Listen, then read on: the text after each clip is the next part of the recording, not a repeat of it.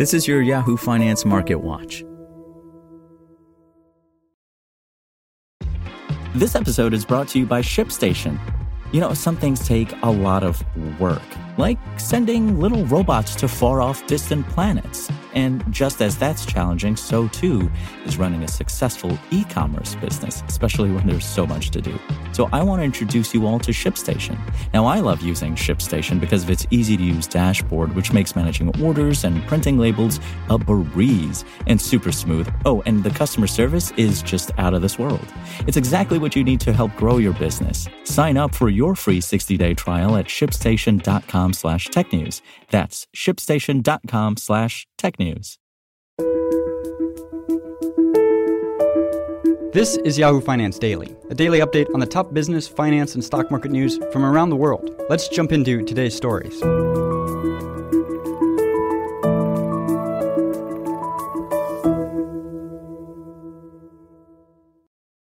Stocks jumped Monday as traders took in last week's much stronger than expected monthly jobs report and looked ahead to a busy week of commentary from Federal Open Market Committee, or FOMC, members. The Dow gained more than 350 points, or 1%, reaching a record high. The S&P 500 also reached an intraday and closing record, and the Nasdaq jumped 1.7% as technology stocks extended recent gains.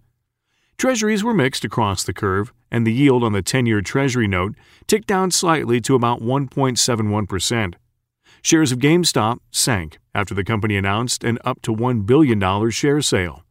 Meanwhile, shares of Tesla jumped after the electric vehicle maker posted first-quarter deliveries that more than doubled over last year. Traders on Monday returned from a long holiday weekend after Friday's stock market closure in observance of Good Friday. As a result, Monday's regular trading session marks the first since the March jobs report was released Friday morning, which showed that the economy gained a stunning 916,000 payrolls last month, with an unemployment rate that ticked down to 6.0%. This week's calendar will be relatively light in terms of new economic data, and very few corporate earnings results are slated for release. However, a number of Fed policymakers are scheduled to speak, offering their own assessment of how the latest estimates topping data informs their perspectives on when to tweak their ultra-accommodative monetary policy going forward. Chicago Fed President Charles Evans, Richmond Fed President Thomas Barkin, and St. Louis Fed President Jim Bullard are each slated to deliver public remarks later this week, and Fed Chair Jerome Powell will speak at an International Monetary Fund panel on the global economy Thursday afternoon. The central bank is also poised to release the meeting minutes from its March FOMC meeting on Wednesday.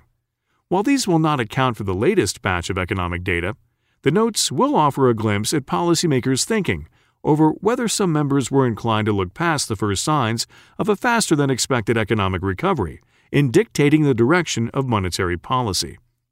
At last month's meeting, the FOMC significantly upgraded their economic forecasts, yet kept their median interest rate projections unchanged. As such, a close eye will be kept on any discussions that shed light on the disconnect between the hawkish economic forecasts and the dovish dots, Wells Fargo economist Sam Bullard wrote in a note Monday morning.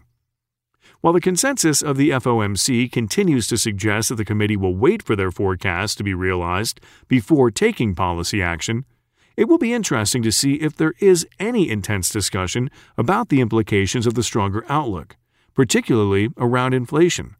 Most Fed officials expect any pickup in inflation to be transitory, yet we suspect there are a few officials that are pushing back on that narrative.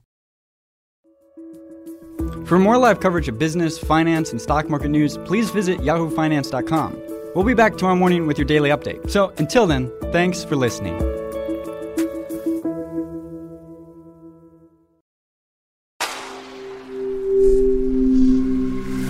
Spoken Layer.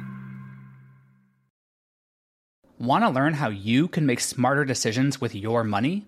Well, I've got the podcast for you. I'm Sean Piles, and I host NerdWallet's Smart Money Podcast. Our show features our team of nerds, personal finance experts in credit cards, banking, investing, and more. And they'll help you make the most of your money while cutting through the clutter and misinformation in today's world of personal finance. You'll get clarity on strategies to help you build your wealth, invest wisely, shop for financial products, and plan for major life events. Listen to NerdWallet's Smart Money Podcast wherever you get your podcasts.